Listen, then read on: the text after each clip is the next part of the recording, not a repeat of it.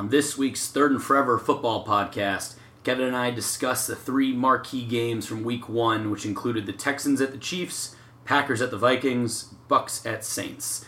Then we'll go into our usual segments, highlighted by Performance of the Week, and as always, Nathan Peterman Award, Stock Up, Stock Down, and then we preview Week 2, where we select three more marquee matchups, end it with a 2-minute drill. All right, let's go.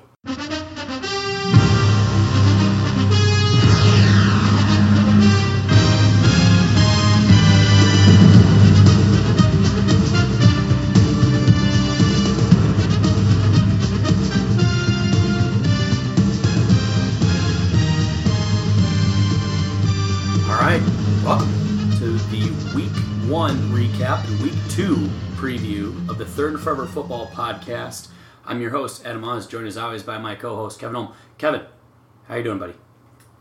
I've been a lot worse. Yeah, I bet you have. I've been a lot worse. I asked that because that's like a nice thing to do, but like for weeks like this, I feel like I don't need to. Well, it's also just tradition. That's how it starts. I have to do it. Yeah, you really put yourself into this pickle like 2 years ago when you started this first show like that. Mm-hmm. Yeah. And since then, we haven't really had moments where literally the only thing I don't even think we have where Vikings have beat the Packers. No, we haven't. The best case was when they tied, but we weren't doing one then. Both times last year and then the end of the season before that, and I don't think that was a Viking victory. I could be wrong, but I don't think so. No, I don't think so either. Yeah. Wait. So the podcast is what's doing it. Wait, no, that's when you guys were... No, I think that was a Viking victory. Because that's when the Packers were bad. Let me look here. Oh, that would have been the last Mike McCarthy year. Yeah. Yeah. I thought that was a victory for the Vikings. Let's see. So... I'm sure. I'm looking it up right now. I really hope it was at least one. Cut this out, too. I'm just looking here. Where the fuck? How are there not game results? Show me... Oh, okay. They split up by decade. That makes tons of sense. Yeah. Okay. So... Let's see, that would have been 2018? I think so, yeah. Yep, so 2018 there was the tie in the first game, and the Vikings won the second game. Okay. Yep. All right, yeah, so we've only been the one, and then we didn't do it when the tie, which would have been very promising because you and I tied this week in fantasy football. I don't know how that happened. We won't talk about that because we're not talking about fantasy here, but... No, no one cares, but we're very upset. Yeah, it was, I don't know, it was a weird, strange thing. Before we get into our Week 1 recap, actually no, we'll keep it because it pertains to Week 1, so I'll keep that. Let's start with the first game, Texans at Chiefs, the first game of the season, last Thursday. Preface this also by saying we're recording this on Wednesday, September 16th. Probably will be out tomorrow in time for start of Week 2, so about a week ago. Yeah. I'm not surprised. Well, this is one of those games where we read the line, and what was it, like 9 points or something like that? Yeah, I have the line right here. It was 9. Over-under 54.5. That sucks for the people that bet the over. Getting that by a half point. But you know... Well, we were discussing it last week, and at first it was, like 9 points. That's a pretty steep line. And then we started talking through it. I was like, I think I kind of understand where that's coming from. And... It showed. We kind of talked ourselves into it, and I mean, it wasn't even really close. No, and the sad thing is for the AFC, and I guess the NFL as a whole, like the Chiefs, they didn't look like the Chiefs. You could tell they were rusty. They were a little sloppy on offense. Their defense was kind of getting there. I mean, there's some new piece. Like you could tell they're not in form. And it didn't matter. Like, they put up 34 points on a bad night. Their coach couldn't see the field. And it still wasn't even remotely a problem. The face shield. Oh, my gosh. It's incredible. And it just... I mean, Mahomes was totally fine. He only had 8 incompletions, only 211 yards. But, like, I mean, they looked a little rusty. It's also criminal that they have Clyde Edwards-Helaire. I mean, he's literally the perfect. He didn't look like a rookie at all. And well, the rookie debut, and I mean, it wasn't necessarily surprising because I think when they made that pick, everyone kind of recognized that he was an excellent fit for the system. But 25 carries, $138 and a touchdown. Should have had 3. And I mean, beyond that, he looked great. He got just stuffed at the goal line 5 or 6 it was like, times. It happened every time. So I have him back to fantasy last time, I promise.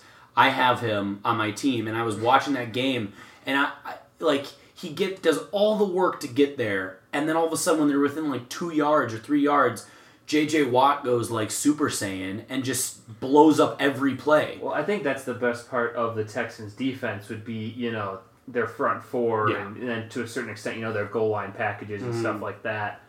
And it is saying, like, when it's a goal line situation within the 2 yards or 3 yards, defenses are they're playing the run. I mean, they're flooding every single hole they can. And if they get passed on, then it happens, which is what they ended up doing, the Chiefs. But it's just still, it bodes well. I mean, they didn't need Edwards-Helaire, but they are going to gladly take him, and it's going to be scary. Yeah. And on the other side, something that I was surprised about, David Johnson is still alive. Yeah.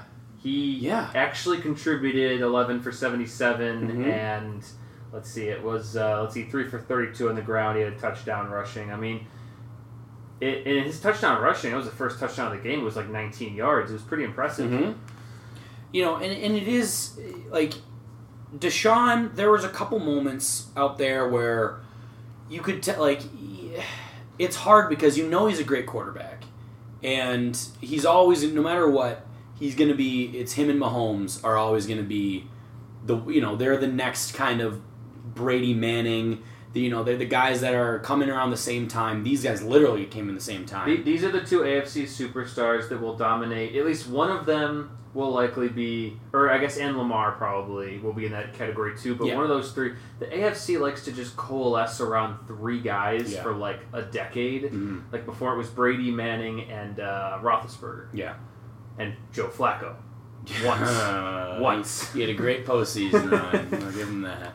Then he was like 9 touchdowns, 0 picks. Yeah, but these guys are the new generation, and I mean, Watson for the most part was okay, but I said to you, we were texting, we were watching, and I think that he got happy feet. I think that he got rattled in the pocket, and the Chiefs have a good pass rush, and his offensive line wasn't doing him any favors really, but he was a little too wild out there. And I saw it with a couple of young quarterbacks this weekend, and he just didn't look comfortable at all. No, and I think, to a degree, like, he's always been, like, one of his, like, best assets is his ability to escape sacks and, like, that make play nothing from the playoffs last year, where, like, the 2 guys they literally ran into him, and he bounced, and he just kept going. It was against the Bills, and it was just like, he has this escapability, or he just extends plays where you think he's done, and then he, pops out and he makes a great play.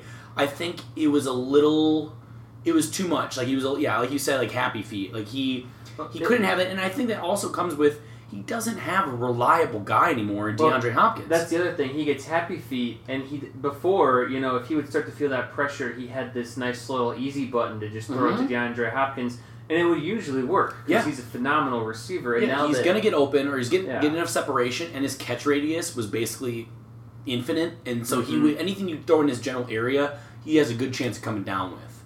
And so he doesn't have that anymore, and you won't find a single person in the world that's going to argue that Will Fuller is an upgrade from DeAndre Hopkins. I mean, he was the guy. He had a great game. Yeah. But the thing is, that's never been his issue. When he's on the field, he's usually great.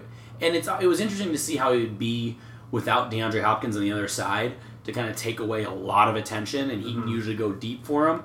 But he showed up there, 8 receptions, 112 yards, 10 targets. That's 80%. I mean, that's perfect. I mean, Michael Thomas is up there in that kind of catch percentage because, granted, he's also catching a lot of 5 yards or shorter or within 10, but that's a different topic.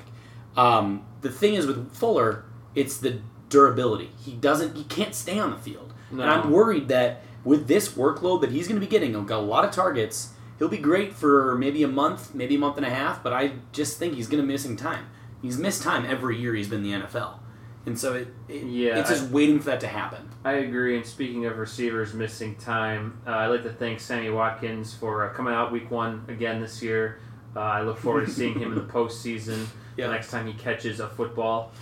Yeah, he is the greatest, debut and then just, shows out He's the postseason. He's a fantasy football mindfuck. Yeah. Who's never done it before, because they're like, oh, this Sammy Watkins guy, I gotta sell the house for him. I was shocked the little, they only passed, Mahomes only had 211 yards. They were in game so they didn't really have to, they were getting the rust off is what they did. And that's what, they were able to do because their defense, shut the Texans down when they needed to. And when you have a running game for the first time, and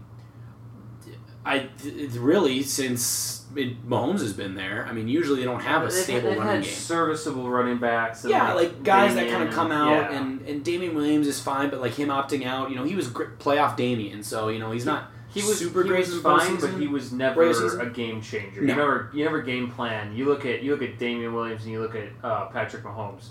You're game planning around the pass. Yeah. The run is an afterthought. Edwards-Helaire is literally Maurice Jones-Drew reincarnated. Mm-hmm. He has the body type, and he has that ability where, Maurice Jones-Drew is shiftier, a lot shiftier than people give him credit for. They thought he was just a bowling ball, but Edwards-Helaire makes the first guy miss every time. He's not going down to the first guy, which is incredible. Yeah. And so it's just you think he's good, but he's going to get to that second, third level a lot. And that's scary because then he has no problem running through arm tackles. So I'm excited to see what this offense can do.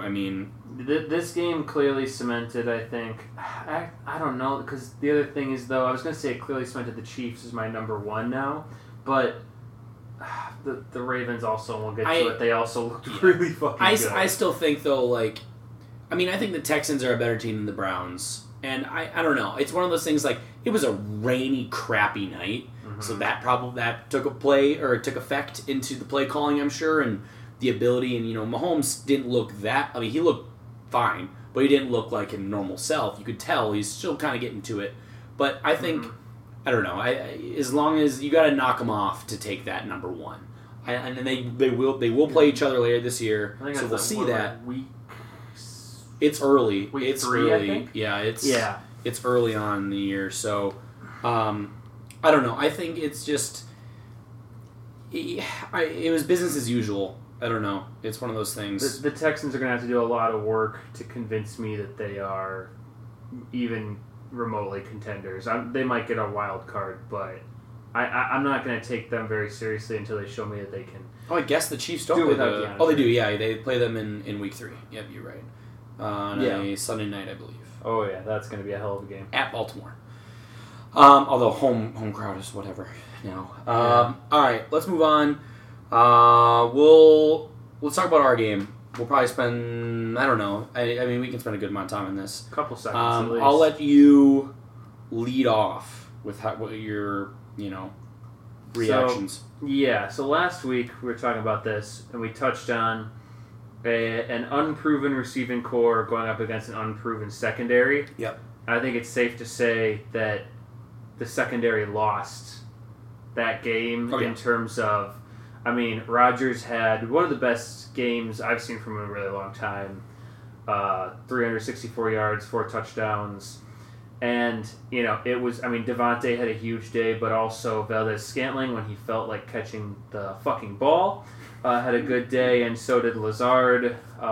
Spread it around fairly well. And so it seems like, and granted this might be, kind of a product of facing that rookie secondary, but it seemed like maybe the receivers were going to be able to kind of carry the team as long as, granted, if Devontae stays healthy. Yeah. It calmed my nerves a little bit on the Packers side of the ball. On the defensive side, it wasn't amazing, and we almost kind of let you guys back into it in the fourth quarter there. I think they kind of lost discipline a little bit and thought that it was over and started coasting, and it was not quite over, and so some issues to work out there, but I can't complain about that showing.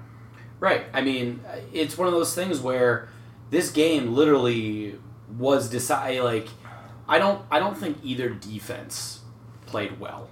No. I mean, obviously with 77 total points, which was which was the most total points ever between a Vikings Packers in the history of their 60 years. Which is a fun little fact. Not great to be on the losing end of it, but still, no defense played well. Which is the opposite, by the way, of what we said would happen. Well, I mean, the over-under was 45. I mean, that was broken before even the fourth quarter, where 38 points happened. Yeah. I mean, it was one of those things or it was close to being broken. It wasn't quite broken, but I feel like that high-scoring fourth quarter, though, too, is also kind of a product of guys not playing in the preseason. And I guess I'd have to look across the whole league, but it seems like, you aren't ready to play a full NFL game, especially on defense. Right. And you end up, just getting beat. And Thielen, I mean, both of his touchdowns, I'm pretty sure he just got behind. They were both on Alexander, too. Yeah. I don't know. There was a lot of questions going into this game, or this season, about, is Thielen really a receiver one? And it's like they all, and it was never a matter up to me. I always was convinced he overall was the better receiver than Diggs. Diggs had the deep plays. He obviously had the miracle play. He had the deep shots. You'd see him more, but he was a sloppier route runner. He had the fumble issues. I mean, he wasn't as consistent. Thielen's not going to go out there and he doesn't make many mistakes, and that's what you want. And he played majority of this game on the outside, and he put out 110 yards, 2 touchdowns. And I will say, when people say, yes, the garbage time, the problem is with that statement is so your defense is protecting the lead. Theoretically, they're in prevent.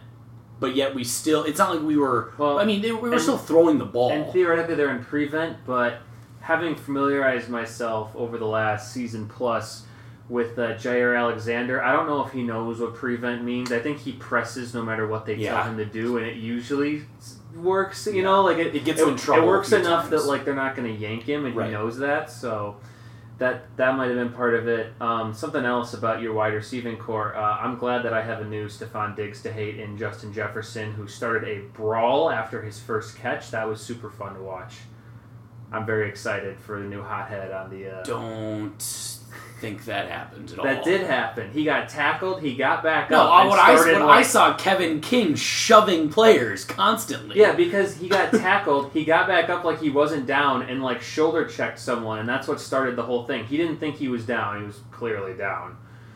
Okay. And he was the one that was talking some mad shit in the offseason. I already decided he's my new Diggs. What's an example of mad shit he was talking? He said he was giving really aggressive interviews, but all the teams had passed on him, and it wasn't the normal I'm gonna make sure Packers that aren't included on that. Yeah, I mean that's you want a guy what do you expect? A guy goes in there in this league, especially in that position when you're the 4th receiver taken. I think 5th. I'm just letting you know. But he's my new guy. Okay. He's my new guy. I mean I don't like Thielen, but it was different. I just think there is a very you have the thinnest of or the smallest amount of criteria needed for that. You grasp at so many straws. What I'm trying to say that I will never fully admit is that I miss Stephon Diggs so terribly that I need to find a replacement ASAP. Yeah, clearly. And that's Justin Jefferson. Clearly. One more thing I wanted to cover. Kirk threw the ball, what was it, 6 times in the first half? What? We didn't have the ball. We didn't have the ball. That was the thing. I mean, we averaged... You think that that's a situational thing and not a scheme thing? Yeah, because Dalvin only ran it 12 times. It's not like he had 30 carries. You look at that. He had more passes. I mean, we ran the ball, Kirk included, 4 of them. Or between our running backs, 18 carries for the whole game. Yeah. So it's not like it was a crazy split. It was just we just didn't have the ball. And a lot of the time... there's no chance of getting in a rhythm because the offense would be off the field for 8-10 minutes. Yeah. I mean, the time of possession, I think it was 44 to 18. And the time of possession was way skewed. This actually reminded me of the Packers-Raiders game last season where And it all kind of started when I think it was Carr or somebody on the Raiders fumbled out the end zone, so it was like this whole like possession that never happened. Yeah. And it was kind of that same thing where there was like the goal line stand by the Vikings, the safety. That was the turning point. I mean, that the safety, by far and then the next Vikings possession was a punt, and then Kirk threw a pick, and then halftime, and then I think another punt. Yeah. And so it was just like, that was like 30 minutes of nothing. Yeah. You know, just down the drain. Yeah. And so it was one of those things where, I mean, that clearly you can see the spike in the second quarter where you guys did 19 to our 3, which was the first, it's 7-3. And we just stopped you on the goal line. And, we ran that whole middle of the game on second and third. I mean, it's 26-3, Yeah. So it's like, that makes sense. And so, but it was one of those things where, there was no chance at, trying to recover from that. I think the defense was just made that great stop. And what I say, the play call was not like schematically horrible. It was just a much better. It was the perfect defensive play call. To send was that Alexander that came off the corner. The thing is, it was a gutsy call though, because I mean there were 2 or 3 guys down the field for a first down. Oh, they were wide. I mean, I saw you can see Thielen and BC both wide open. I remember watching that play, and he would have gone for 30 easy. Yeah, like slow-mo. I can see Alexander coming. The problem with that offensive play call, I think, was that it was a play action. And I understand why, but in that situation, if they blitz you and you're doing play action in your own end zone... Never do play action in your end zone. I don't know why that was I don't care if they don't blitz and it works. Never do play action when you're standing in your fucking end zone. Because you don't need play action to make a pass play work. So it doesn't really do you much good in that situation. Like, the risk-reward is just way out of whack. No, and I think, it's not good. Like, with Ngakoue, he was traded so late, and he literally had a week of practice, so he's conditioning-wise getting up to speed. It's one of those things, and the scheme. Yep. And it's like the Vikings run probably one of the more complicated defensive schemes in the NFL, and so it requires a lot on every player. And I thought, Anthony Harris had a very poor game. I mean, the touchdown to MVS, for some reason, he wasn't over the top. He cut down. I heard Zimmer actually talking about that on the radio, and he said he kind of laid more blame on the corner there for playing tight coverage. But the same thing is, it's like Danzler's not a burner. Like, he's not. Yeah. His biggest knock was his 40 time, and Scantling is a speed receiver. So it's like there should have been seeing that receiver line matchup. Sometimes, speed always. Like when you're an All Pro or a Pro Bowl or one of the better, the top graded safety last year in Anthony Harris, you need to recognize that. You need to say, like, maybe I shouldn't jump this secondary route and cover the deep ball. At least be over top. And I think, there was a lot of learning moments. And what I will say, every year in the Mike Zimmer era, there's always been a defensive no-show. One of them. And that it's an anomaly when you look at it as a season as a whole. When it happens, it sucks, especially when it's the first game. What I'm hoping that's what this is. I mean, there was no pass rush. I think we only had 7 pressures out of, like, 45 or 44 dropbacks. Yeah, no sacks, it looks like. Yeah, no sacks. Maybe only, like, 4 hits. I mean, there was nothing. And what I will say is I'm happy with how they did Aaron Jones. But defensively, Eric Kendricks played great. Harrison Smith played well. And that's kind of caps Kendricks and Smith, and that's really those were the only 2 guys. They were the only ones that actually made sure tackles, and they were consistent, and they did their job. And I think it's going to get better, and it all comes down to the pressure. I mean, any quarterback, like, I'm not trying to knock Rodgers, but any Pro Bowl or above average, top 10 surely quarterback with that much time, that little pressure, should feast on that. On rookie corners. I mean, it was pitch and catch. I mean, there was nothing difficult about it. Granted, he had a couple throws where you're like, holy fuck, only 3 people in the NFL can make that throw. So those were incredible, but it is what I'm really it is. hoping this is the start of a fuck you tour for drafting Jordan Love. I really hope that that's what's going on, but I get the feeling it's not. Yeah. I think he's... I think this might be a Raiders game last year. There's a narrative out there that he's pissed off and out to prove something. I don't think he really cares. No, I don't think he does. Which is kind of good and kind of bad for his future with the Packers. It's like But he also has to recognize he's 37. He's going to be 37. I don't know if he is yet. Well, and hopefully he can approach that whole situation, getting a little on a tangent, with some level of perspective, given how his career started almost the exact same way. Yeah. And so it's like, I don't know, you'd hope, that he can have a little bit more humility than Brett Favre, but I don't know. We'll see what happens. Yeah. I mean, and I'm not worried. I'm not worried about the offense. I thought what they showed, 34 points, whatever, 24 in the fourth, but 34 points is against a division rival, I'm more than happy with. I had no problems with the way Kirk played. He had the bad interception and a decision to go to Tajay Sharp on that 4th and 3. That was a little mind-boggling to me. When he had on the other side, I think it was Justin Jefferson and Preston Smith was on him. Mm-hmm. And so it's like that was basically it for sure first down. Kirk is still Kirk. Yeah. Kirk is going to be Kirk, and he's going to be fine almost all the time, and then he's going to be not fine a couple times. And I was happy with how the offensive line played. 2 sacks. One of them was that safety. Mm-hmm. The other one was Za'Darius got 1. The other one was Za'Darius got 1, and that was on 3rd down too, and that was in the middle of that giant loss section. So it's just stuff like that. Yeah, it was an impact play for sure, and it just based on the 2 games we had last year against you guys, where Za'Darius had I think 5 sacks, and I think as a whole you guys probably had 8 or 10 or whatever it was. No, the offensive line play has improved over. Yeah, and I'm not super worried about the offense. Defense, I think, will be better. I think this was just a massive fucking wake up. Mm-hmm. And so it's unfortunate that happened against you guys at home. That being said, I think the crowd noise, I think we were the only ones in the NFL that listened to this 70 decibel rule. It was like a drawl that would just it was just a constant over. And when you could hear, I remember, I think it was Pittsburgh Giants. It was definitely less varied. I felt like other stadiums had whoa. Yeah, they had more dynamic stuff. And I don't know. I thought they definitely got louder.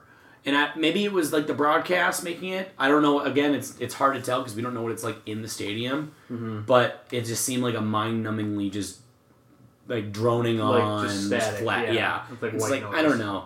And you could definitely tell that's Rodgers benefited with the hard counts because normally you can't hear him. You can't hear that cadence. You're only watching the ball. He benefited with the hard counts. On the flip side, 2 false starts at home with no fans. That's not great.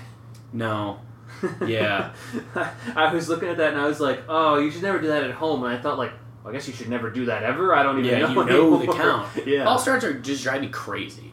And it's just, I don't know. The count. When you're on the road and it's loud, I understand it. But especially with no fans, it's what part confused you here? I don't know. I'm not super worried. It's unfortunate we're 0-1 and we have to basically I would really like a win. I don't want to lose and go 0-2, but we'll see. I don't know. All right, let's move on. Let's go Bucks Saints. This game was sloppy, man. I get so tired of being right about stuff. It's ridiculous. I didn't think either team really I thought the Bucks just played worse. That's why they lost. I didn't think the Saints were that sharp. The Bucks played worse. The Saints didn't look to be on the same level as the Chiefs or the Ravens or any of those other juggernauts. But the Bucks just looked totally out of sync. Miscommunications, lack of chemistry. Tom had an okay day except for his 2 picks, one of which wasn't his fault, but I think he also had at least 1 or 2 called back on bullshit PI calls. Yeah. He had a rough day. And this is the week of overreactions, and Tom Brady sucks, and I was right. And he's a system quarterback, and Cam Newton is better. Wow. Yeah. All those sentences right in a row. Jesus Christ. All right. I don't know. I think this game would have been great. Mike Evans, 1 reception for 2 yards. He was also hurt. He was a game time decision. He was definitely not. He was a game time decision. Yeah. I thought he got hurt after. They let everyone know that he was active 2 hours before. Michael Thomas was the one that got hurt after having. That was the news I wanted to mention. where he had a high ankle sprain and he's going to be out several weeks. Not great. Especially for a lot of people that took him probably in fantasy like 4, 5, or 6. Yeah, I was going to say, he was almost like uniformly the number 1 receiver. Oh, yeah, he definitely was. In like every league. Yeah, not good. And Kamara didn't look good. They really don't have anyone noteworthy behind Michael Thomas either. They have Emmanuel Sanders, who's probably the next guy. Breeze looked old. Yeah, Breeze looked quite old. Like Jared Cook looked good. Fan of Jared Cook. Cool. Yeah. He did. Yeah, he had a great tenure. Yeah. Packers legend Jared Cook. And Martellus Bennett. Ty Montgomery had Jimmy one rush Graham. for -4 yards, so that makes me happy because I don't know. I mean, like, I know the Bucs have a great rush defense, probably one of the best in the league, but like, come on, 12 carries, 16 yards. I mean, with the long 6, that's not weird. good. 11 carries for 10 yards. And like they were leading for like a long time. Like most of the game was either tied or leading. This is a dude that they just promised to give him $75 million over 5 years. Like, I don't know. Weird. It's very weird. Like, the only thing that saved it was his ability to catch the ball out of the backfield. Mm-hmm. And like, I don't know. I don't think Kamara is bad. I'm in the camp of, oh my gosh, we didn't talk about it, but I will in a second. I'm in the camp of typically, like, you look at the good teams, they don't usually pay running backs top dollar or like a lot of money. Yeah. But they have to find deals that work. That being said, I am very happy the Vikings extended Dalvin Cook. Mm-hmm. They signed him to a fairly modest deal. All yeah. Oh, and you can see the cap hits too. I mean, it's extremely team friendly. Is it 62.5 for 5 years? Right? 62.5 for 5, so it averaged out to 12.5. But that's like the most cap hit there's going to be. Like it's and there's a lot of, you know, if they want it, and a lot of them are back dealed, so a good chance of restructuring, or trading or cutting if something happens. Mm-hmm. Knock on wood. But I'm very happy with that. That being said, also Kamara, the 6-year or the 5-year, $75 million. That's not what you want in your first game after signing that deal. No, and the Saints are already in cap hell for next year because the cap's not going to go up. No, it's going to be not down. After this season. I think they're projected to be like 60-some million over the cap. Yeah, which I don't know how the hell they're going to do that. Fix that. Yeah, they're going to have some problems too because I mean they have Michael Thomas and Kamara as the running back and wide receiver 1. That's a lot of cap hit for 2 players. It's a lot of cap hit for 2 players, and they got really no one noteworthy There's behind no one those else. guys. Yeah. And they have a very expensive offensive line. Very good offensive line, but guys that like either are being paid a lot or need to get paid a lot. Mm-hmm. So it's like they're going to, when Breeze is done, like their window is, at least for being serious Super Bowl contender out of the NFC, closes pretty quick. It's tough. And Breeze looked old. I hope this is not like a Peyton with the Denver team. We know in his end of the year where he just kind of fell, but it might be similar.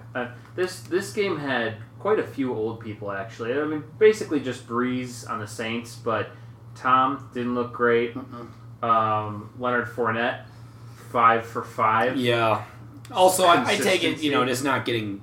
I mean, that will probably improve. He's not that old. He's only like 26 or 27 or something. Yeah, and I guess I was going to say Gronk, too. He's not that old, but, like, leaving football and coming back, 2 catches for 11 yards. He only had 3 targets, though. He's not in the field that much. He didn't play many snaps. But, I mean, it's just, like, these guys that, are big names that you'd think would be involved and are not because they're just not that good. I am kind of worried, though. Not worried. I think Scotty Miller might be, like Wes Welker light. Mm-hmm. Like he's turning this little small white slot receiver and he's just being his glue guy. 5 for 73. Yeah, he's gonna be the glue guy for them. I don't know. I'm not worried about either team. I still stand by that. I think both these teams can be playoff teams, especially with the added wild card. I think the Bucs are going to have to prove it to me before I'm scared of them.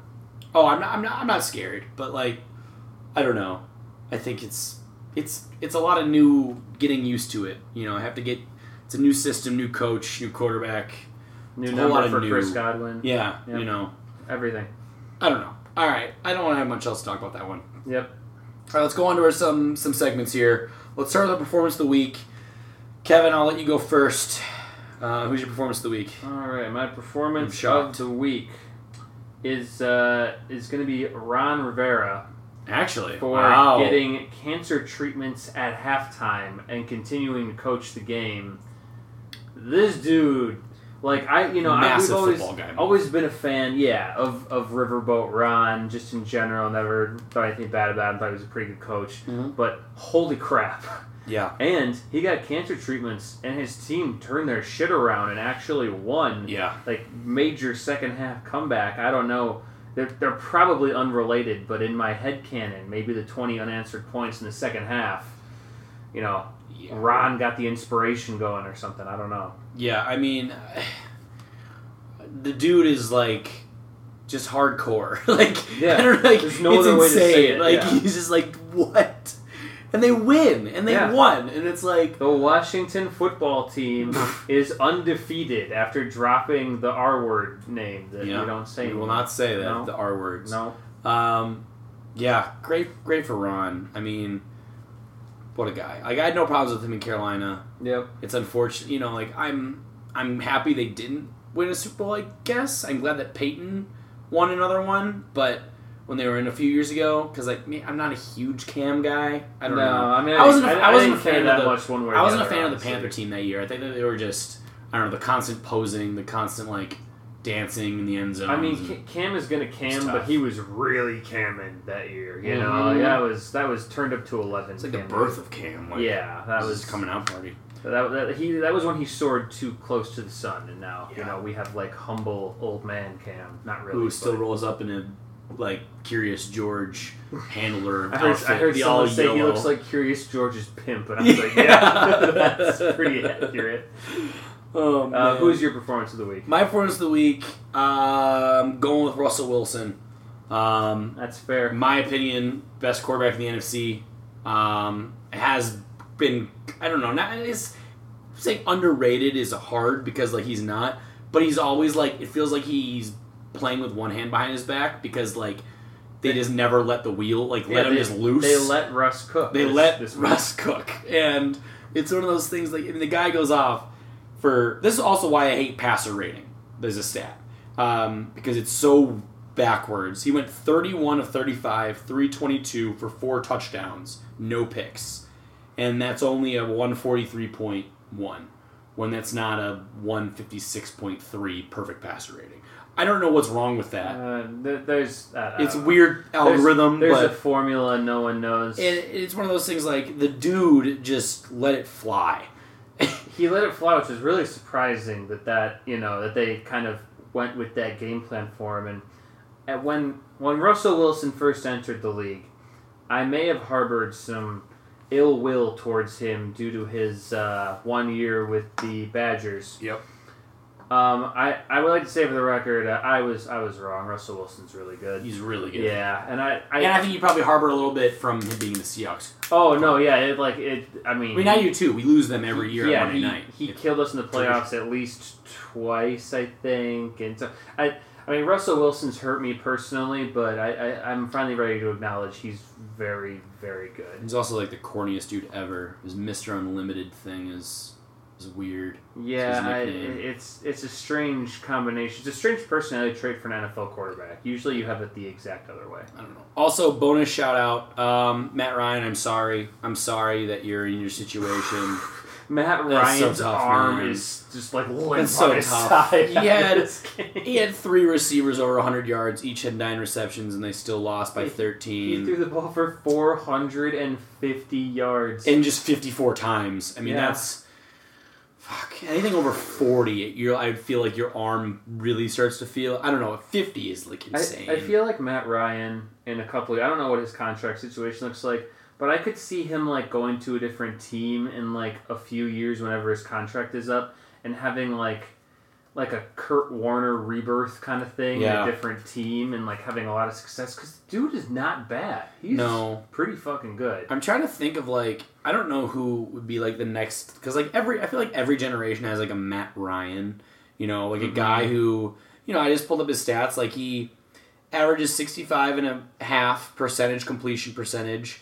323 to 148 touchdown to interception ratio, over 51,000 yards, and 94.7 passer rating. Consistently, tier 2 quarterback probably. Yeah, it's just one of those, I don't know, maybe like a Jared Goff. Like, he plays jump rope with the word elite. I don't know. Like, Goff could be working on that same kind of thing. Dak could be in that. Like, a guy that just, will put up numbers and just never have, never just take over. Never have a thing around him. Like, even his MVP year, obviously they were up 20-3.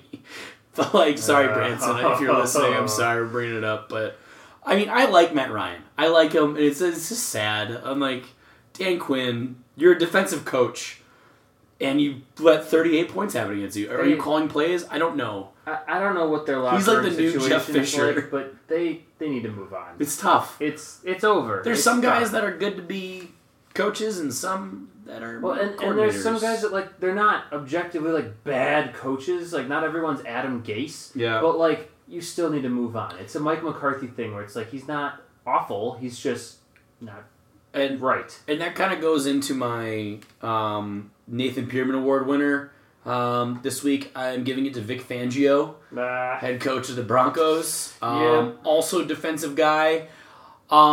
So is he wanting to take his 2 saved timeouts and send them in for Shroot bucks? For gold? Cash for gold? It's is that box tops back in the day. You can mail them in. You can mail them in. And Roger Goodell will send you like a cheeseburger or something. Like a mailed cheeseburger.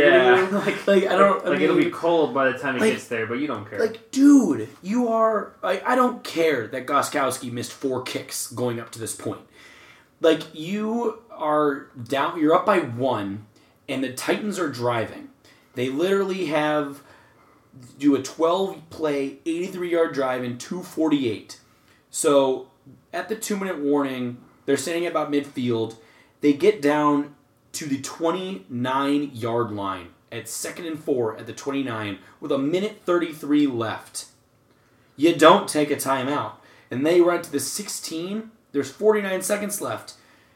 Tennessee takes a timeout with 31 seconds left. But you let a minute and a half go off the clock. Mm-hmm. And they're in field goal range, well within field goal range. And you have all 3 timeouts.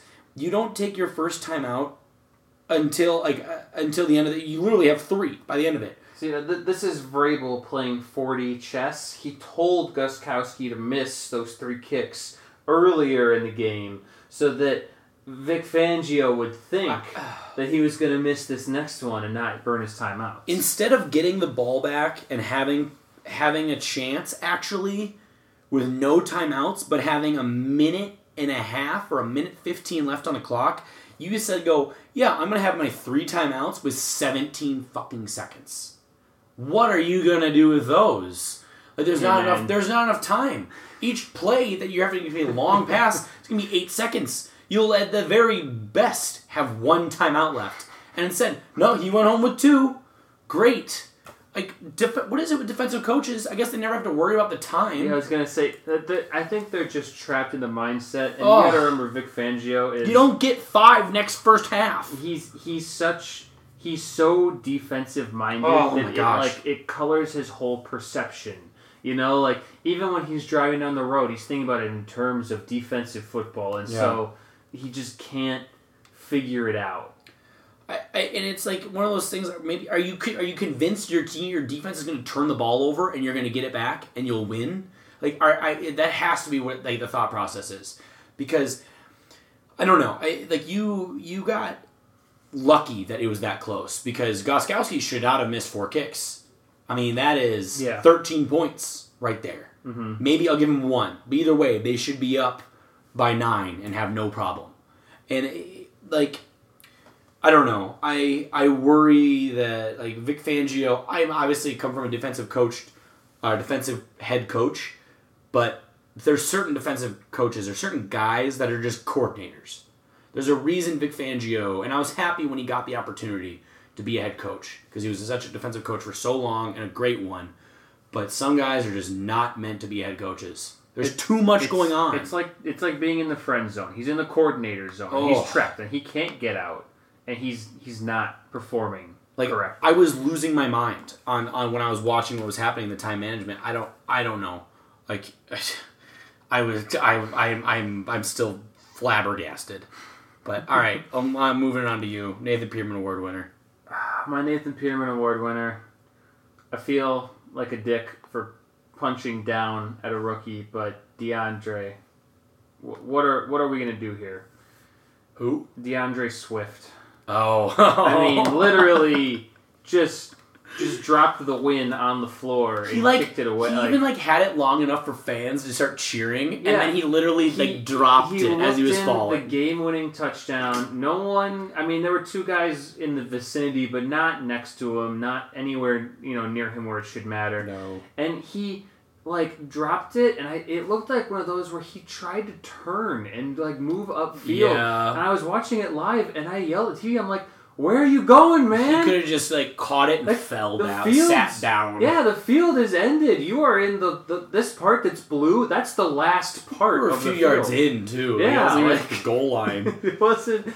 It was, and it sucks because he's a rookie, and I got I mean, he's a Lion, so I don't I don't have any interest in winning. It would have been great though to have the Bears 0-1 on a game against the Lions. Yeah, I guess the kiss of death there would be that you gave Trubisky a win, so they'll keep him around longer. Yeah. But I don't know.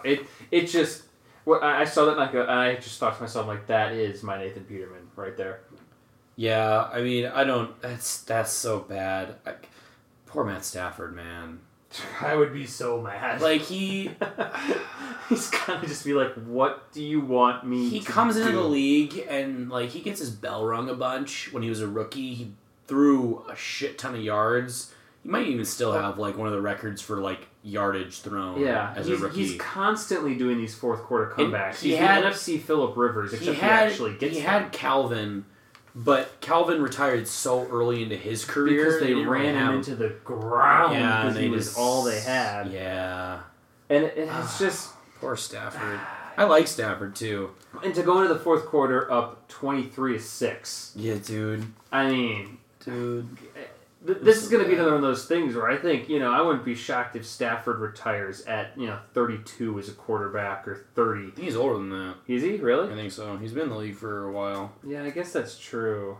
You got it? I think he got drafted in 2010. Oh, he's 32. Yeah. Okay. I wouldn't, I would be surprised, but I could see him pulling a Calvin Johnson where he's just I'm done, man. I'm tired. The important thing was he got past that 30. So he got past 30 because that's when Barry and Calvin both retired. Yeah, that's true. But he's a quarterback, so it's a shifting timeline. True. It's probably 35 would be his or 34. Yeah.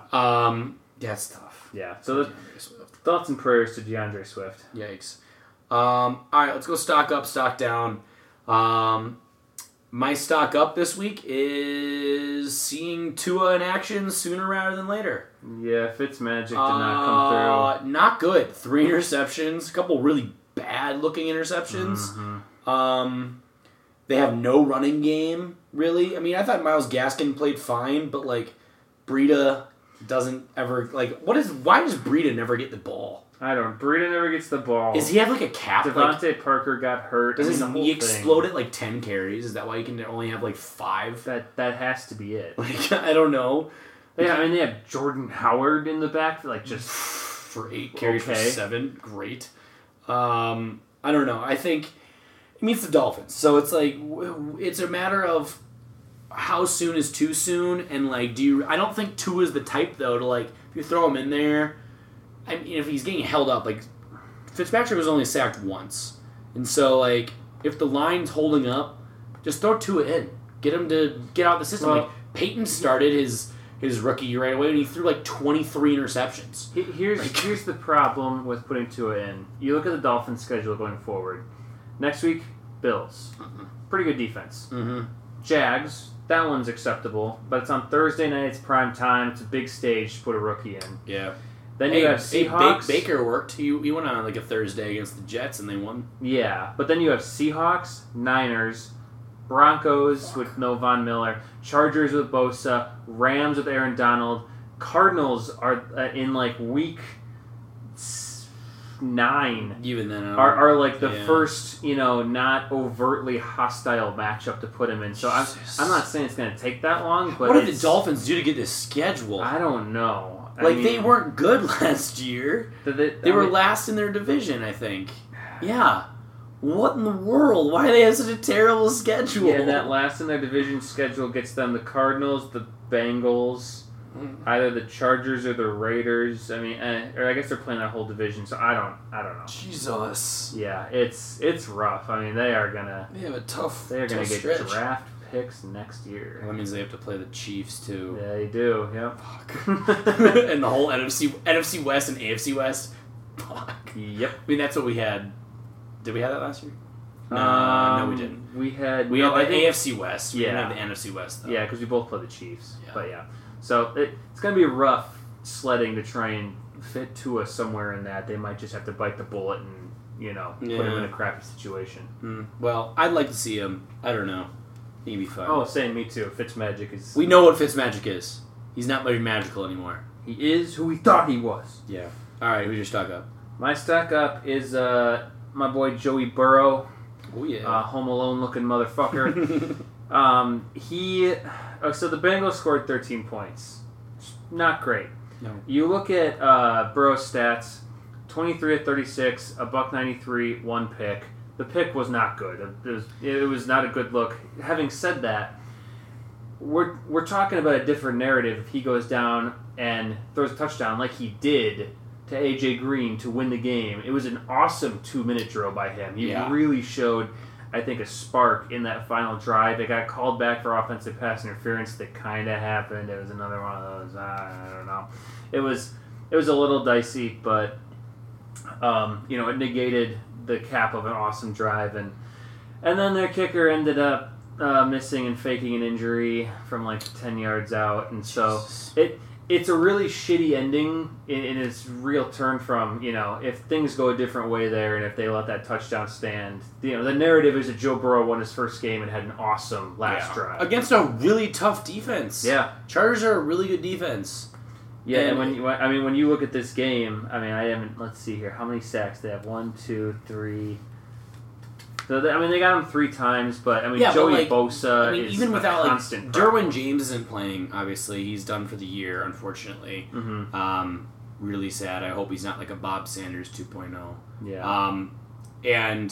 But their front four, Melvin Ingram and Joey Bosa, really good. They signed Linval Joseph last offseason. He's right in the middle. Their secondary, so is Casey Hayward, Chris Jones, or Chris Harris Jr. They signed. Casey Hayward, 12 tackles. Yeah, Chris Harris they signed from the Broncos. I mean, they're a good defensive team. Mm-hmm. I think the problem is they have Tyrod as their starter, so it's like Tyrod's never going to be. He's going to go out and give you like 200 yards passing, 250 maybe max. But he's never going to put up points. Like he's a game manager. Tyrod, I forgot who we said it about last week, but it's the same thing with Tyrod. His floor is his ceiling, and it's not very good. Yeah, like he did one consistent level, and it's not great. Like he won't throw you out of games. He's not going to throw you back into games, and so it's tough. And I don't know. I think we'll see Justin Herbert sooner rather than later too. But I picked Tua for mine. Yeah. I don't know. I think Joey Burrow has a chance to be the second best quarterback in that division by the end of the year. And the thing about it is that no one is expecting the Bengals to contend this year in any sense of the word. Expectations are nice and low, and it's just kind of a... If they win 6 or 7 games this year, that's a massive success. It's just kind of like a, can you see this guy being the face of the franchise? Yeah. And I think the answer to that, so far at least, is yes. Yeah, I think so. I thought, that being said, keeping the division, I thought Ben, playing for the first time in over a year, thought he had a couple throws. Did you see his arm? Yeah. Cast. I saw, there were a couple throws that he made, like the one to Chase Claypool on the sideline. That was, it was one of those things where you're like, he still has it. Like, he still has that ability. Like, all right, Ben's still around. Ben's still Ben. Yeah, and so, but I do think Joey Burrow could definitely pass him, at least for the second best behind Lamar, obviously, in that division as quarterback. It's very promising for Cincy. Yeah. So it was a good debut, I think. Yep. That face expression he made, though, when they missed the kick. No, like, I mean, welcome to the NFL, man. I mean, like, can you imagine if like you had that similar situation in like a Madden franchise, and I mean, then multiply that by like 1,000 because it's real life in the NFL. But it's like, dude, like he drove you all the way down there. He was like, all right, getting ready for overtime. And did you see what happened with their kicker where he like immediately grabs his leg? He grabbed his right leg, I think, and then in the press conference he said he pulled his left leg or something. Don't know. It was bad. I mean, he's clearly not telling the truth. Yeah. But. All right, my stock down. Going with the Eagles as a whole, but kind of more so Carson. Poor Carson. He was on the dirt 8 times. Yeah. So the thing is, they were up 17-0 against the Washington football team, and they lost 27-17. Get shut out in the second half. It's not a good look. That's tough, man. And like, it's one of those things. Like, I don't know. He hasn't been the same since 2017, since he tore his ACL. Yep. He was having an MVP caliber year. Goes out last year. You say, no receivers, which he didn't. He still put up great numbers this year. I don't know. It's like one of those things like the dude, like the interceptions were bad. He got sacked 8 times, fumbled twice, lost 1. The Eagles, I don't know, man. I think they're cursed. I think that's what I've settled on. I don't know why or how it happened, but I mean, I've never seen a team rack up injuries like this. No, and like Miles Sanders out is obviously a hit, so your best guy is Boston Scott. Hey, don't you dare besmirch the good name. Zach Ertz was unable to reel in catches. Dallas Goedert looked good. That's it. That's literally That's it. the bright spot. Jalen Reagor had a lackluster. He had a nice... It was more of a nice throw. Yeah, I mean, he had one deep ball that he connected with. That was it. Going to be his thing going forward. I mean, there's a picture on Twitter I kept seeing where it was Carson Wentz just laying on the ground with the ball in his hand. And all of his offensive linemen just looking at him. Where he's just like dead. Yeah. And like, that's it, dude. Like I don't know. I worry that like his health is in serious jeopardy. The Eagles are done. Yeah, it's not good. I don't believe that they're going to do anything at all this year. No, and they'll probably beat the Cowboys because I think that it's going to be like literally like the trash, like the flaming trash in like that meme of the NFC East compared to the rest of the NFC or the rest of the league. The like, NFC that East division is back to being that. They were super good for like one season, like all of them. Yeah. And I think it was the year that went towards ACL. Yeah. And now they are firmly back in that dumpster. It's not good. I don't know. They got to figure it out. And Doug Peterson, what has he really done? Like he had some gutsy calls. Super Bowl. But like that wasn't his team though. Yeah, it's true. That was Chip Kelly's team. That literally all the guys that they were the stars on that team, Chip Kelly drafted. Yeah. So it's true. Like he made the gutsy calls, and he was able to do it with the backup quarterback. Granted, that backup quarterback went like nuclear in the playoffs, but like I don't know, like you gotta make adjustments. Like injuries happen. You can't just keep saying, "Oh, we're injured all the time." Then fire your fucking training staff. Yeah. What is going on? There has to be some sort of common denominator, I feel like, but I don't. Great coaches adapt, and you don't see, like every team has injuries. It happens. And the ones that typically win the Super Bowl are pretty lucky on the injury front. Mm-hmm. But because that's something you can't always predict. Like you can have a great team and get slammed by injuries, and that derails it. You can't win. But I mean, they got slammed by injuries before the first game of the season. Yeah, like, that's not normal. Something's up in that training staff. Figure it out. That's all I have to say to Doug Pearson. Figure it out. And Howie Roseman, stop trying to be cute with your draft picks. Like Jalen Hurts, what are you doing?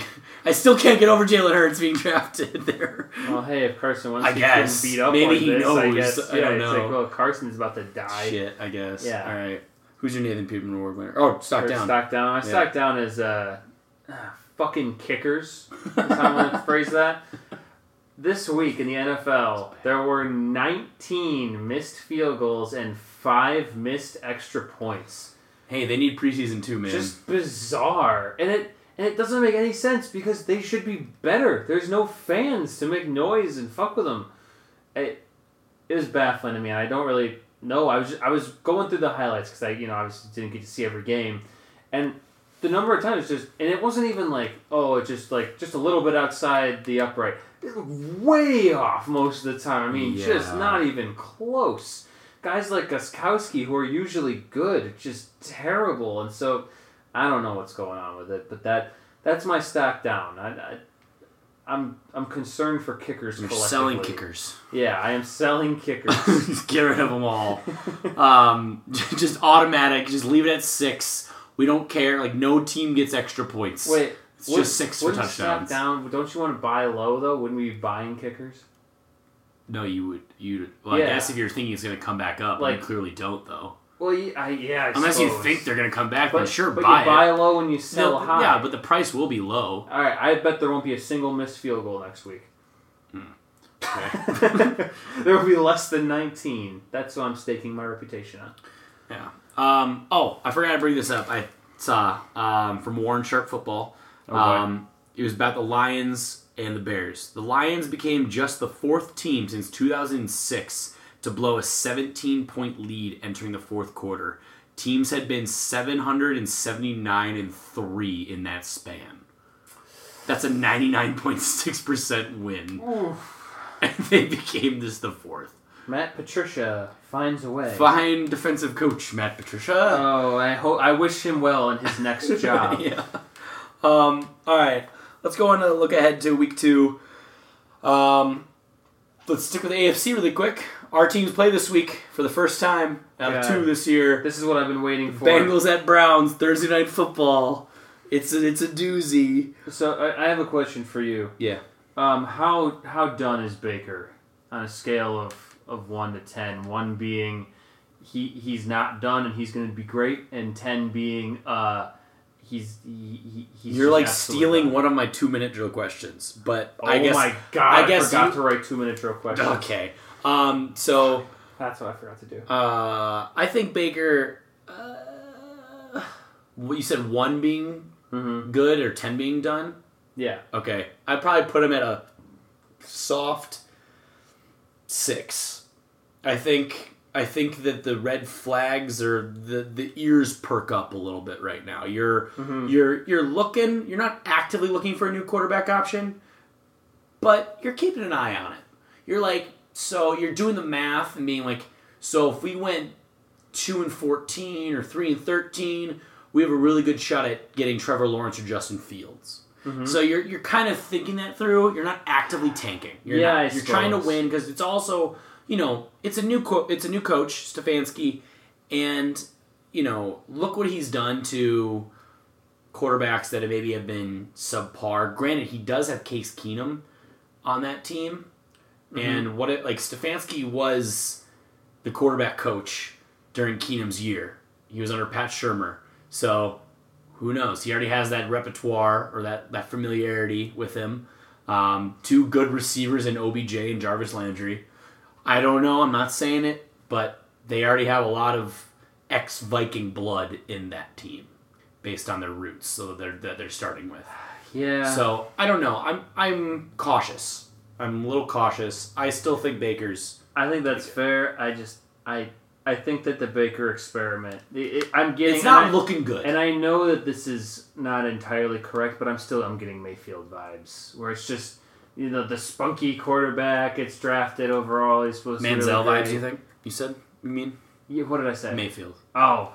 I'm getting Mayfield. They're getting synonymous already. From Baker Mayfield. It's really striking me like a strange. Yeah, no, I'm getting Manziel vibes. I think it's still a little too early. Keep in mind he's had the most turnover a young quarterback could have in head coach and play calling. So, you're also against the best team in the NFL last regular season. So, at their place, I'm pretty sure it was. So, it's there's a lot of things going into that game. This will be a much more telling game, I think. I don't know. We'll see. The line there, Cleveland's 6-point favorite at home. I think that's high. That does seem high given... I mean, I think the rationale is that they lost so bad last week, but it was the Ravens kind of thing. Yeah. And I don't know. Who, by the way, Lamar played fantastic, didn't miss a beat. Oh, yeah. We didn't even cover that. I mean, it's almost not even worth talking about. It was not worth it because, like, it was against the Browns, like a new face-looking Browns, and, like, business as usual. I don't know. Like, he passed really well, which I was happy to see. Mm-hmm. I'm still not very sold on Lamar. I don't know. I think he's a great quarterback. He's just so fun to watch. Yeah, he's not, to me, though, like, he's not, I don't put him in the Mahomes, Russell Wilson. I think those two are in their own, and then Deshaun and Lamar is kind of in, like, that next area. That's fair. I mean, Lamar has something to prove this year in terms of passing work. Yeah, he does. So that's fair. But I don't know. Over under 43.5. We'll see. If this wasn't the Thursday night game, I probably wouldn't watch it. Right, yeah. Because it's like, what else am I doing on Thursday? I don't know. I also kind of, part of me wants to do, like, I liked that doubleheader on Monday night. It was nice, so but it was late, though. Yeah, it was, like, the last game finished at, like, 1 a.m. Imagine being on the East Coast. Yeah. That game didn't start till 10. No, I saw it, and I was like, I knew it was doubleheader, but I didn't really, like, put it together in my head, and after Steelers-Giants ended, and I was like, oh, yeah, no way. I'm not even going to bother. Because I know players don't like Thursday night games, so I've seen like some thoughts about like moving just getting rid of the Thursday night and putting it on Monday. But then I'm like, but then we have football on one less day, so I kind of like having that on the Thursday. Yeah, we'll see. I don't know. All right, and then next one, Vikings at Colts. I already kind of touched about it. Colts are given a 3-point favorite. It's at them again, 48.5 over under. I'm excited to play against Xavier Rhodes. Will you be hitting the panic button if you lose this week? No. Okay. I won't be hitting the panic button if we lose this week. Will you be looking at the panic button, kind of eyeballing it? Kind of like it's over there, just to make sure. No, just because if there was not a third wild card team, I would. Okay. If it was back to 2 wild card teams and knowing like 10 wins, kind of you need to have that to get it. You know, especially because like 10 wins won't win our division. You need to have 11 or 12 to win the North. Mm-hmm. And maybe in the East, 9 could do it, theoretically. Yeah. But in ours, 10 you need for the wild card to get in. Even then, 10-6 is not guaranteed. No, I won't hit the panic button. History bodes well with Phillip Rivers against Mike Zimmer defense. He plays terrible. We get to have... I'm excited to see Thielen on Rhodes. Kind of see what that's like. If Gardner Minshew at 19 of 20. Last week, we didn't even talk about that. 19 of 20 by Gardner Minshew. Yeah, Gardner's killing it. Yeah, he's like, tank for what? Like, I am your quarterback. I don't know. We'll see. I just want to let Kirk fly. Let him just like. Is that what we're saying? Is that the phrase? Let him loose. I don't know. Let Kirk loose. I mean, I loved what I saw out of his running around the pocket and running for yards. Didn't like him diving head first, like embracing tackles. Didn't like that. But don't wait till we're in a hole to let him start throwing it all over the place. Just like do it from the get-go. Use Cook in passing downs and obviously like mixing it up so you can open that play action and just like take the training wheels off for Christ's sake. It's year 3. Let's go. If I were putting money on it, I'd put it on you guys. But I don't know. I feel like I was more confident. I would have been more confident without what happened last week. It will be interesting, and if it doesn't go well, I think there's going to start to be a lot of questions. Yeah, I think if the defense gets torched again, or if it's like a shootout again, there's some not excuses is not an awesome word, but like there's some explanations for last week. It was Aaron Rodgers, you know, like and it was Aaron Rodgers first Adams, live game for the very rookie quarters. And keep in mind, Dantzler played great. He had the one that he gave up to Valdez-Scantling, but he made a couple really nice plays, like a couple on guarding Devontae. Yeah. Devontae only got him for like 6 yards when he was in one-on-one coverage against him. Yeah. And it was Holton Hill that was terrible. I mean, he made the great play on that 4th down on the goal line, but that was it. literally he was lost out there. And so it's like, I don't know. We'll see. I think it'd be a good bounce back game, get right game. That's what I'm. That's what I would be banking on. Too. So that's what I'm happy about too. It's a noon game. Yeah. Next game, Lions at Packers. Green Bay 6-point favorite. Over under 49. Feels like a trap game. It's going to be a track meet. Kind of does feel like a trap game. It feels like a trap game, and it's going to be, I think, a high scoring one. Like all divisions are trap games, division games. Like yeah, but this one more because the Packers probably you could say overachieved last week. The Lions. The only thing is the Lions got their heart ripped out last week, so maybe they'll have the big sad and not do stuff. Or they'll be very determined. And remember last year. And they'll be thinking about that from games from last year against you guys. And so... Especially last time they're at Lambeau. I think that the Packers are going to be able to score a decent number of points on the Lions defense because Mitchell Trubisky fucking did it. Not like a ton of points, but he had that comeback when they were specifically trying to not let that happen. Yeah. But I also think that Stafford will be able to have a fair amount of success. So, cautiously optimistic, but also a little scared about the trap game. Yeah. I would love to see Jeffrey Okudah get his, or Jefe, El Jefe is what he goes by when he's in the zone. Who is this? He was the number 3 overall pick from the corner from Ohio State. That's right. Jeff Okudah. Yeah. Okay. His nickname was like El Jefe when he was locked out mode. Cool nickname, bro. Yeah, the Jeff. Come on. El Jefe, which is Spanish for the Jefe. Yeah.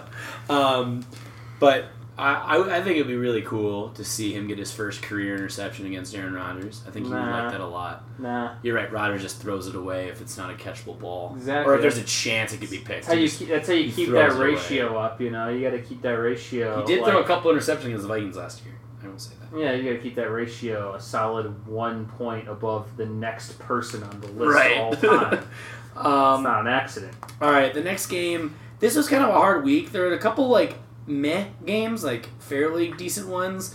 Rams-Eagles could have been good, but, the Eagles I'm kind of selling on. I think the Panthers-Bucks to see if the Bucks can start going. That's a Bucks bounce back right there. Chargers-Chiefs could be interesting. It's at Chargers. I don't know. They have good history. Ravens-Texans could be good. Patriots-Seahawks could be good. But the third game I want to highlight is the Falcons-Cowboys. Both these teams that got beat week 1. They need to win. Yeah. Cowboys offense kind of came out flat. Zeke played great, but only putting up 17 points. I will say that is bullshit that is offensive pass interference. Yeah, that one. What a sell! When I was talking about the AJ Green one, okay, I get it. I don't know, and they kind of part of it is just my Joe Burrow narrative. That one though, in the Cowboys game, Ramsey goes beat, and he sold. Absolute bullshit. He sold on it, which yes, I don't fault the corner for doing that after being beat. Any chance you can try to get away with it. I don't view offensive pass interference. In order to do that, you have to bend your arm and push. Yeah. If you are maintaining, dude, you're an NFL football player. Yeah. That is not how. And it wasn't even that works. It was not even a push. If it was more so he was trying to separate his hand with Jalen Ramsey to be able to use it. Yeah, he was that. Footballs. I don't know. Yeah. It was one of those things I don't know. The fact you can't make that call in that moment. I don't think that ticky-tacky. I think in that moment it has to be more clear. Yeah. And it sucks. And so I think you're right. Both these teams. I'm glad there's no review this anymore. Be a track meet. I am glad there's no review.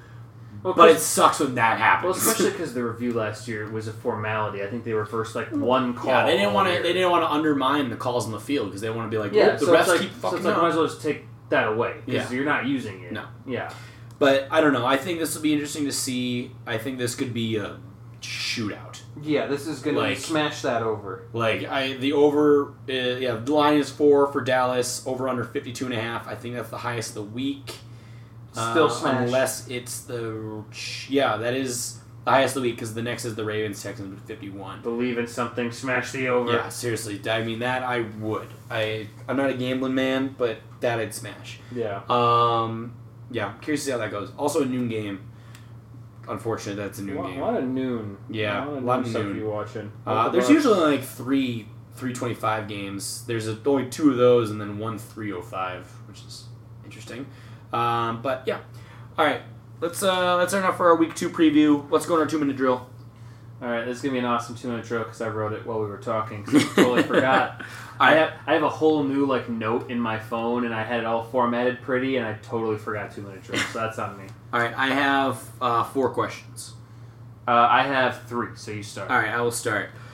Ready, set, go. All right, division contender or pretender? Washington football team. Pretender. Yeah, it's probably smart. Let's see. Who gets fired first? Adam Gase or Matt Patricia?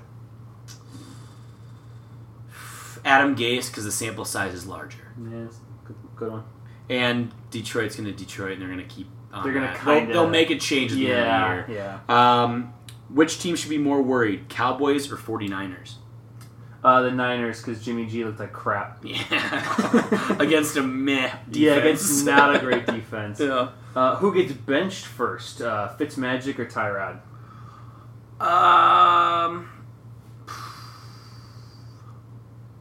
I think Fitzmagic, because he's going to do enough to hurt his play. He's going to throw interceptions. Yeah. Tyrod won't. Tyrod's He'll be fine. Yeah. They'll go like 7-9 or something.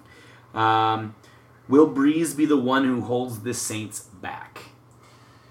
No, he won't hold them back because they don't have a better option. Mm-hmm. I mean, he'll be serviceable. I don't think he'll be like Super Bowl Peyton Manning. Is Drew Brees going to be the one that limits the Saints from actually being a true contender? I don't think so. I think they'll still be a contender. I think he can still get the ball downfield enough, and he also has an attack with checkdowns to Kamara and stuff like that. Okay. Will kind of balance it out. Who scores a touchdown first on Thursday, Burrow or Baker? Whoever gets the ball first. Coin flip. Yeah. Is Baker a bust? Yeah. Oh, and he's the worst kind of bust because he broke the touchdown record for rookies his first year, but it was a mirage. And time. I don't agree on the Baker take, but all right. I know you don't like Baker. Prove me wrong. I know you're anti-Baker. There was a time when I did like Baker, or at least I was okay with Baker. I don't think I ever liked him, but there was a time where I was like maybe. And then last season, and granted that was Freddie Kitchens, so maybe I'm wrong. Yeah, don't make a guy that's a good interim your head coach. Typically, it doesn't usually work out. That was like the equivalent of like just walking on the street and be like, "Hey, you want to be the coach?" Like, yeah. Not good. All right. That should wrap it up here. This has been the Week 1 of the 2020-2021 NFL season recap, as well as the Week 2 preview of the Third and Forever Football Podcast. I have been your host, Adam Oz, joined as always by my co-host, Kevin Holm. Kevin, any final words? Hooday!